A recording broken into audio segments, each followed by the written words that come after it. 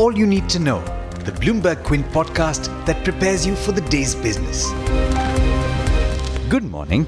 With assembly election results being announced in 5 states today, everyone assumed that it was going to be a busy day on the political front. But we begin today with the spotlight shining squarely on the Reserve Bank of India and India's money markets. This is the daily morning update from Bloomberg Quint, and I'm Alex Matthew. Today is the 11th of December.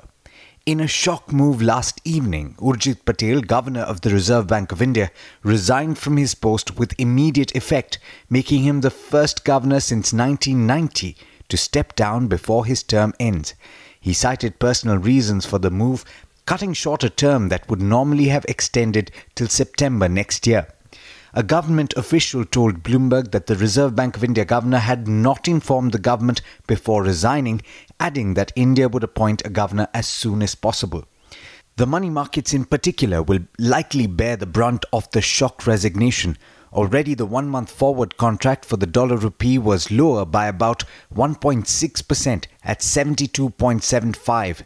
The yield on the 10-year government bond, which has trended lower in the recent past, could also spike. It closed at 7.58% yesterday.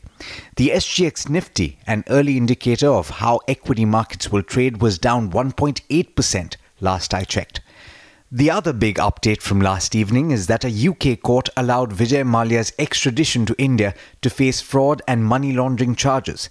The court found that he had made misrepresentations and said that it was a case of conspiracy to defraud, according to a Bloomberg report.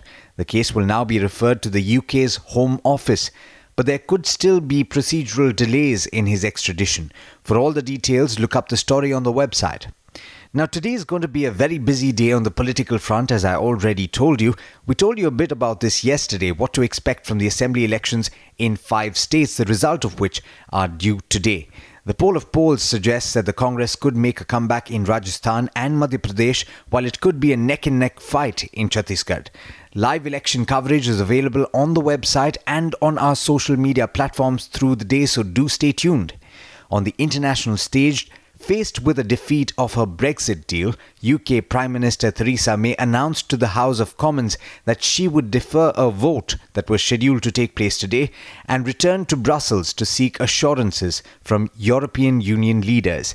Her words, however, signal that she doesn't expect much of substance will be changed, nor would she indicate when the government will put her unpopular deal to a vote. Now, while other news items will take a bit of a backseat today, this one is still important, especially if you're close to retirement. Withdrawals made by subscribers of the National Pension Scheme at the time of retirement will be made tax-free. Those invested in the scheme can withdraw 60%, remember, at the time of retirement. This entire amount will be exempt from tax, according to a statement by the Ministry of Finance. The dates for the changes to come into effect will be notified later. In international markets, US stocks ended higher, with the S&P 500 and the Dow ending higher by 0.2 and 0.1% respectively. The Nasdaq climbed 0.7%. In Asia this morning, it's a bit of a muted start, with the Nikkei trading lower by 0.4%. With that, it's over to Darshan Mehta for the trade setup for the day in India. Good morning, Darshan. All eyes on the reaction to the RBI governor's resignation. How are we looking this morning? Hi Alex, good morning. Good morning everyone. The US markets were down in intraday trade, but a V-shaped recovery was seen and the US markets ended with a positive bias. Europe ended with losses and it's a weak start for Asia as well. Crude was down over 3% overnight. Commodities on the LME were down, and the SGX Nifty is indicating a gap down of almost 150 points at this point of time. Even the Indian ADRs, ICICI Bank, Tata Motors, HDFC Bank, all of them were down almost over 5% in trade. The big news that came in was RBI Governor Urjit Patel resigning with immediate effect, citing personal reasons. The rupee 1-month NDF reacted. It depreciated by 1.6% to 72.75, and the reaction today on the SGX Nifty is something that you're seeing because of the consequences of what happened. The other important factor will be the election verdict that will come out today, and that is something that we will be watching out. Not too much stocks that you need to watch out for. First of all, Titagarh Wagons was awarded contract to manufacture and supply over 5,000 wagons to the Indian Railways. The order worth is 1,560 crores. Lupin receives tentative US FDA nod for the Epivaxen tablets. Zensar Technologies has selected as IT infrastructure partner by the European Bank for Reconstruction and Development. Navkar Corp and Electrosteel Steels have been moved into the ASM network.